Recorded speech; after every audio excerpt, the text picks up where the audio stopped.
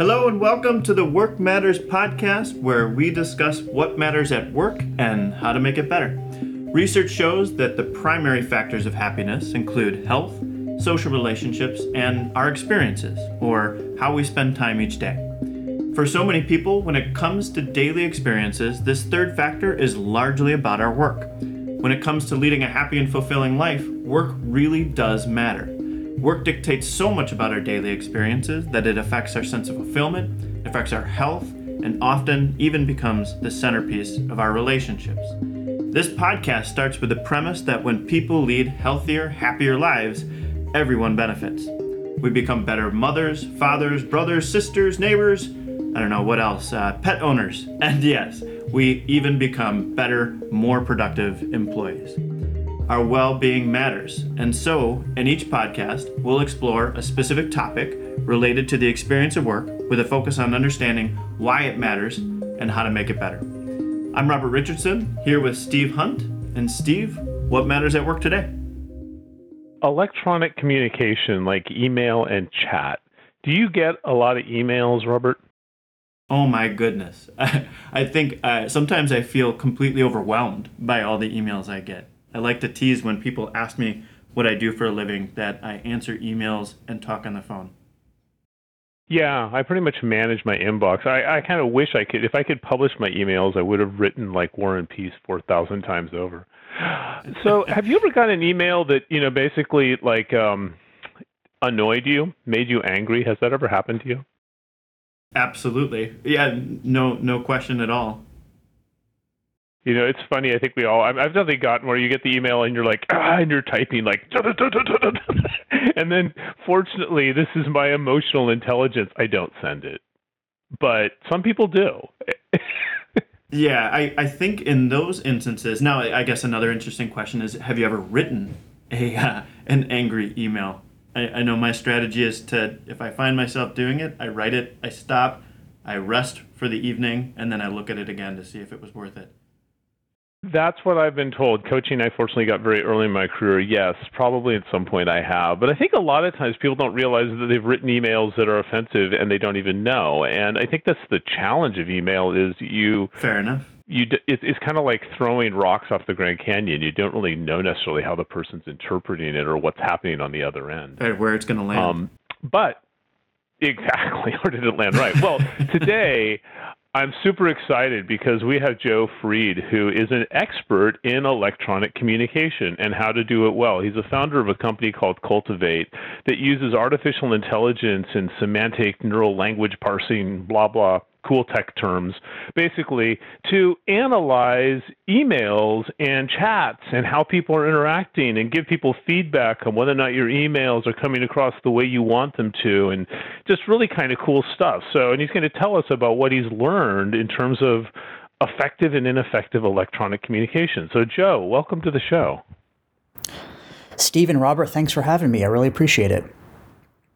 So, Joe, first question I always like to ask is, on Work Matters, why does this work matter to you? I mean, how did you decide I want to build technology to study email and chat and how to help people make it better? Where did that come from?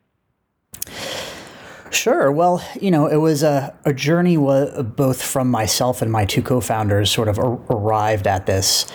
For myself, it was my previous company. I was leading a company with a lot of folks overseas, and it was the first time that I had to manage a company where the team was remote and my relationships were mostly digital.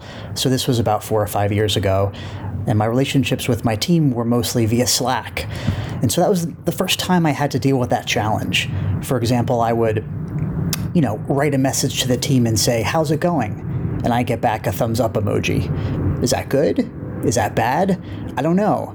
Am I being too positive, too negative? Am I ignoring someone? Is my team motivated? It's hard to understand and sort of parse that emotional side of your relationships when you can't see folks. At the same time, my two co-founders, Andy and Samir, both engineers, were working on some really interesting NLP technology. And they approached it where they were trying to understand your personal relationships via text. So their theory was that a lot of friendships are text-based, right? That's just the nature of how I'm communicating with my friends. And can you build an AI model of a relationship based on text and then improve that relationship?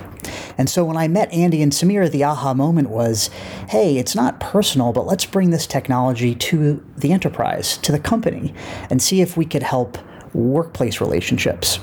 Because the big macro trend we were seeing was the way we communicated personally was becoming the same way we were communicating at work.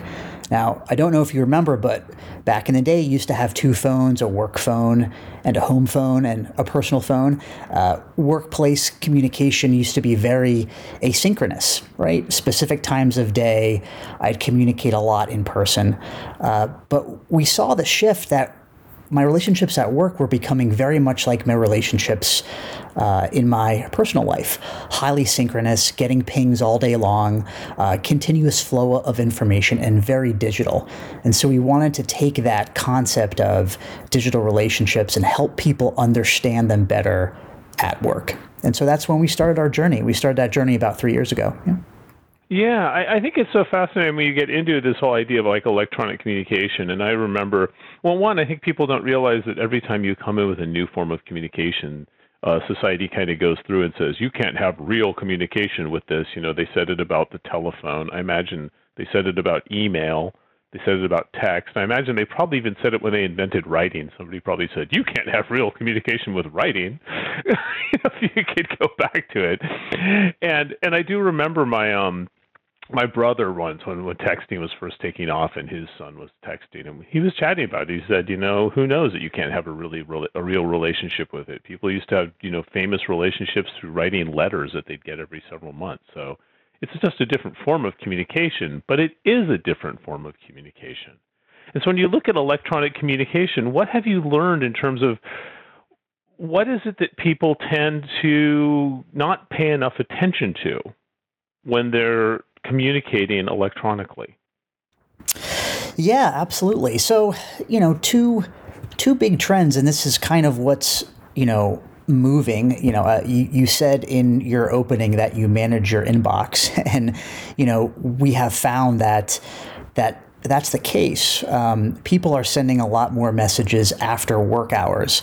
I think there was a recent Wall Street Journal article that coined Sunday is the new Monday because everyone's cleaning out their inbox on Sunday night. And so everyone gets this flood of electronic communication.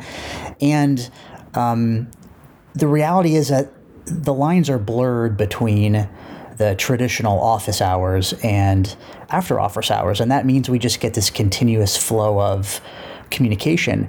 And that's partly because our sort of views of the traditional workplace calendar and schedule are 100 years old. I mean, the old 8 to 5 5-day-a-week, 40-hour week was initially adopted, I think, by Ford Motor Company in the 1920s. So that's a 100-year-old framework of work. And that workplace used to be coming to a factory and leaving a factory. And that's how we have our calendar set up. That same calendar structure is what we use today for the calendar. But the reality is we ping each other all the time. And so what we've learned is that people don't really have a good grasp of when to send messages, how to not send messages. And I think part of the problem is we initially looked at electronic communication as our own productivity, right? I have to clean out my inbox. I have to manage my emails to make me more productive at work. But what happens is when you're a manager of people, when you're a boss, it's not just your productivity. When you clean out your inbox, you are then impacting your folks that you're emailing to. And so being able to shift that thought of saying, what I send in electronic communication is going to impact my employees, their well-being, their burnout, their motivation, their employee experience. And now you start to think of your email and your inbox as a driver of the employee experience of your team. And I think that's just a mind shift going from very tactical productivity use of digital communication to use of it as empowering in coaching, inclusion, engagement. And I think that's a shift that we're starting to see people realize its huge impact on the well-being of their people. Wow. I think, a couple of things you hit on, I think are really, like the timing one is the first one that, a lot of the way we interact is rooted in very historical, traditional concepts of work. As you said, like the timing of when we work is sort of an artificial construct that came up that we've come to accept. But because when we get on email, we don't know what the right norms are. We would never schedule a meeting in the office at like 1 a.m, but we'll send emails at 1 a.m. Just because we don't have good norms for that. And I think that's a really good point, that we don't think about it. And this idea, I really like this idea of shifting the mindset that email, we tend to think about us being productive and getting stuff done, but we don't think about it on the receiver side. When you go more to the receiver side, what about obviously the timing is you should don't send emails at 2 a.m, or, probably try to avoid that, or batch them so they come later. But what about the content of the email? How is that shifting? If I'm writing an email, what should I be thinking about in terms of the content and the impact it's going to have on the receiver's experience? Yeah, I mean, that's one of the things we've actually seen a huge shift when looking at the data, especially today, as the idea of Slack, Microsoft Teams, people are just highly connected, highly synchronous communication. We've seen a big shift in what people are using digital communication for. And specifically, we've seen a big uptick in opinion sharing. So asking for opinions and sharing opinions and feedback in digital communication. So let me give you an example. As opposed to using digital communication for more tactical responses, like sending someone a Slack or a Teams or a chat message that says, let's grab a room. And then you both grab a room, and then you have the more deeper brainstorming conversation in person. But now with many more people working from home, distributed, remote, people are actually having that deeper, denser conversation, sharing those opinions in digital communication. So seeing that the way we're communicating, what we're talking about, is much more deeper, there's much more emotion, there's much more opinion, is an important shift in the way we're using that communication. And I'll tie it back to the idea of, if you're a manager and you have a team of people, that's an important thing to understand, because the other big insight that we've seen from the data is, if you're a manager and you want your team to speak up more, share more opinions, right, which leads to a more innovative group, how you value the opinions they share with you makes a big difference. And here's an example. So, Steve, if I work for you and I send you this big email or chat message about something I've worked on, I say, Steve, here's this report that I did, and I have all these findings. What do you think? Now, you as my boss, obviously you want to respond to that. If you don't respond in a timely manner, I'll be demotivated to share more. Secondly, if you just write back to that, hey, thanks, that's good, but that's not really motivating to me. Whereas if you write back to that and say, hey, Joe, thanks for that, here's what I think. If you share your opinion on my opinion, the data shows that I will share more opinions with you. I will feel like my opinion is valued, and I will want to share more. And so that's an understanding that's easier to understand in person, because I'm looking at you when I'm sharing my opinion and you can give me that feedback. It's harder to do when you have 1,000 messages in your inbox, you're cleaning it out, you've got a lot of digital pings. To be able to take time as a boss to value the opinions of your team in the digital context is something we find is challenging, but has a huge driver on the engagement and motivation of your team. I think as you're talking about that, I think it's so important too. It kind of goes back to that idea of, if you're a manager and one of your reports came in and shared this whole idea with you that they clearly were passionate about, and you looked at them and just said, thanks. It would be offensive. But on email, I think people do that because they don't realize that there's that sort of emotional side. When somebody invests in sharing their opinion with you, they're kind of putting themselves out there, Yeah, I think it's a combination of they don't realize, but it's also back to this idea that I look at digital communication as my own productivity. And just like you said before, if I have a lot of messages and I just need to clear my inbox, I may say thanks real quick because I got to get this off my plate, because I'm looking at the digital inputs as these productivity markers. And if I could respond to all my email messages, I've won for the day, right? That's my mentality. When as an individual contributor, maybe that works, but as a manager of people, where I'm focusing on things like well-being, valuing opinions, there needs to be a secondary thought of not just my own productivity, but then how I value my team's opinions. And that being able to manage both of those things, especially when you're a manager and you have got a lot on your plate, and you've got a lot of emails and you have a lot of people asking for your time, I think that is something that has just gets buried. It gets pushed down, right, on the things that are important to you, which it should be risen up because it is so important to your people. It is. I think that, well, I think that game Whack-A-Mole, these moles would pop out. I think that's how a lot of push emails is trying to get rid of them. And it's just saying, you're talking about managers. I think the same applies to like any coworker relationships, is thinking about, I think there's a lot of stuff out there about how to write emails and that you should ask the question first and then explain why and, sort of efficiencies. But what you're hitting on is there's this whole emotional commitment side to it. And, if you look at emails, there's the facts. You can communicate facts, and part of that is when you do that and the timing. The opinion and appreciating, part of how you respond to an email shows your appreciation for somebody's opinion and thought. The third one, though, is emotion itself. Writing emotion, humor, emojis. What have you learned about those things? Particularly, I guess people always wonder, is it good to put the smiley face in or not? So, it's interesting. I think emojis are important, so important even that we built a classifier at Cultivate, and we pull them into the data to give people feedback on things like positivity, negativity, responsiveness, giving recognition. And so we think emojis as part of the digital communication.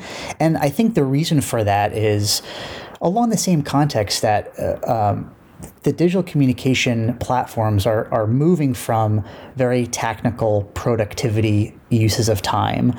Steve, send me that report, or let's grab a room, or let's have this meeting, to where we're trying to convey opinion and thoughts. And people need to tag emotions to that, and there's no way to do that. And so I think people latch on to emojis to be able to do that, and they're prevalent enough and important enough. And I think that's going to continue as we have deeper and deeper conversations in the digital world. People want to attach emotion to it. They need to. And I think that's the yearning of people wanting to do that. And so I think they are an important part of how we communicate at work, even though they may look like they're sort of fluffy and not for work. They're actually a very important part of how we share opinions with our coworkers.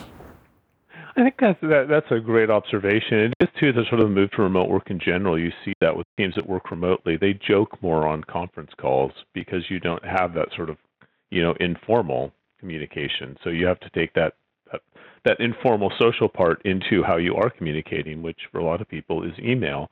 My last question is, do you see differences between email and things like chat and instant messaging? Is it, are the same things apply, or you're like, well, no, when you're instant messaging, it's different rules, or is it basically the same? Yeah, I mean, it's interesting. I think the challenging for instant messages and chat are harder to grapple with, especially on the synchronous perspective. And what I mean by that is email has an inherent asynchronous aspect to it, where we don't actually expect that people are going to respond to emails right away. Now, it's still going to give me anxiety, right? If I get this email after hours and I look at that red dot on my phone and I see that I have all these emails, I'm going to want to read them to see what they're saying. But the problem is now with chat is there's this idea that chat is synchronous. And the more prevalent chat gets, and people send in our data about 3 to 4 times more chat than they do emails. And we're seeing emails used to be much denser conversations and chat used to be much shorter conversations. And that's actually, chat is becoming more denser, right? So that idea of opinion sharing. So as chat becomes more dense, it's not getting less synchronous.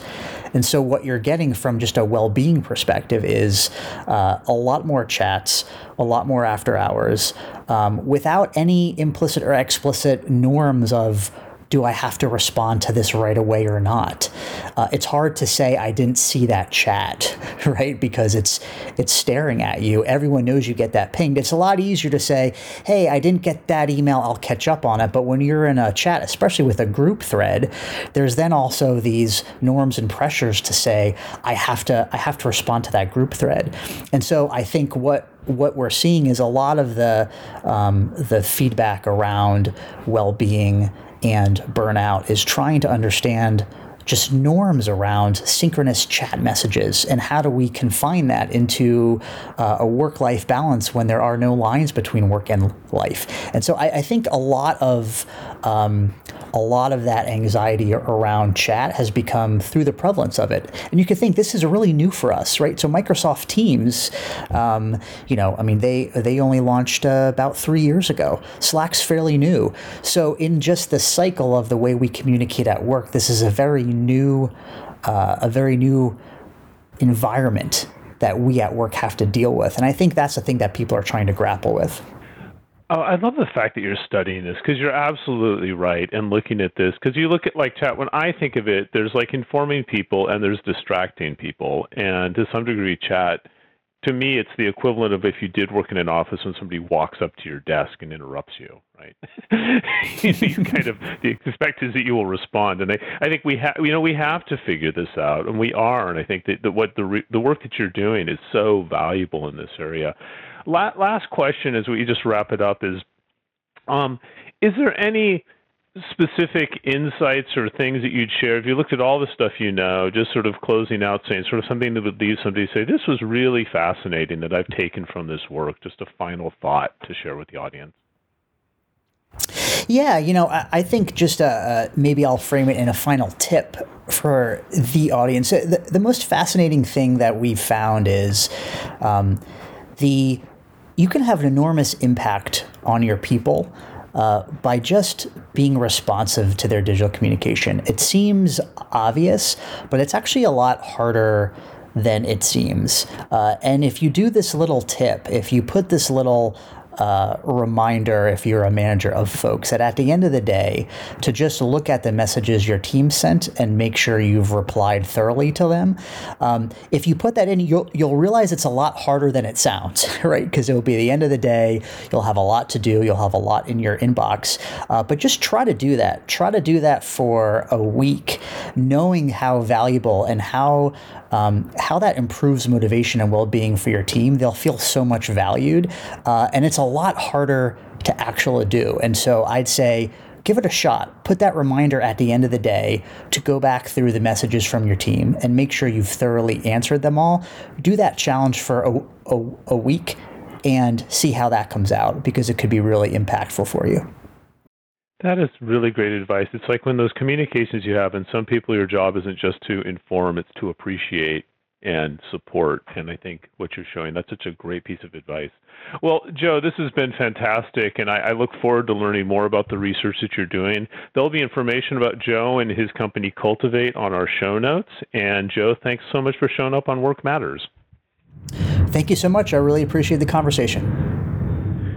Wow, Robert. That was really cool. What were some of your I learned a bunch of stuff. What did you learn? Absolutely. I think part of what I took away is that your communication isn't just about you, right? He mentioned that email is not just about your own productivity. I know I'm really guilty of that. I get to the end of the day and I am absolutely the guy who is going to answer emails at midnight, right? And here I'm sending out all these emails to people, and I may not be thinking enough about the anxiety that I'm creating when they receive these late emails and maybe feel like they need to reply. And I've heard that from Joe in the past and made changes, right? So now I use things like send later, where I'll click and I'll schedule the email to go out at 8 a.m. So for all my colleagues, if you're receiving emails from me disproportionately at 8:05 a.m., that's why I'm scheduling for you to save your inbox. Yeah, I think the thing too is that mindset, as you said, that trying to look at how the email is responded to on the other side. I'm reminded of something that my own father told me years ago when I was frustrated by a manager, and he said, "Remember what that person's doing to you now, and don't do it to others." Absolutely. I think it's on emails. If you remember how you don't like to get email or chat, and then be conscious of when you're doing to other people. That's right. And make validation statements, right? I think that was another big takeaway. When somebody sends you an email, especially if it is of an opinionated nature, right? If they're sharing their thoughts and feelings with you, it is truly not enough to send yes, right? Or no, or thanks. You've got to be thoughtful. Yeah, and I think, if somebody, I think that's part of the things too, it kind of gets back to the whole thing about feedback, which, I spent a lot of my career talking about how to create manager feedback, that when somebody does provide feedback, they're putting themselves out there. And even if you don't like the way it's worded, you should realize they're taking a risk in doing it, because the alternative is for them to say nothing. That's right. It's probably not what you want. That's right. It's absolutely worse, isn't it? And then there are emojis, right? And I just love his comments around emojis, because it takes me back to a moment early in my career where I'd made some joke via email, and I had included the smiley face. It didn't even convert to a picture at that time, but I had sent that joke and the smiley face, and my coworker read it and came over and teased me about it, right? And said, you really send emojis in a business setting? And it made me nervous about sending any emojis in a business setting for a long time. And of course that was a long time ago, but I recall it clearly because I wasn't sure anymore at that point in time if you were supposed to. And so if you are out there and wondering if you're supposed to be putting emojis in your work communication, just know that Joe Fried says it's okay. Just don't use too many, and make sure you're using them in particular in what might be an emotionally ambiguous situation, right? I sent a text to my wife the other day, and I told her, "You're overthinking this." And that could have been taken as really mean or really funny. And so I put that smiley face laughing emoji in there immediately afterwards, right? Clarify the situation. Yeah, when you want to say something with a smile or whatever, and I will say it's a whole new, there's people I met that are masters of the emoji. And I guess I would end with one last thing. If you're having an email, whatever, at a certain point, still pick up the phone. It goes so far. Thanks, Steve. Speaking of email, I can see it rolling in, and we're all coming up on our next meeting. So thank you, everyone, for listening to the Work Matters podcast. Thank you, Joseph Fried of Cultivate, for coming on today. We will be sure to get you more information in our show notes. So if you're looking for more info on Cultivate, Joseph Fried, or SAP, look no further than that. And we'll look forward to seeing you on the next podcast, because what matters? Well, today communication matters. Work matters. Thanks for joining us on the Work Matters podcast.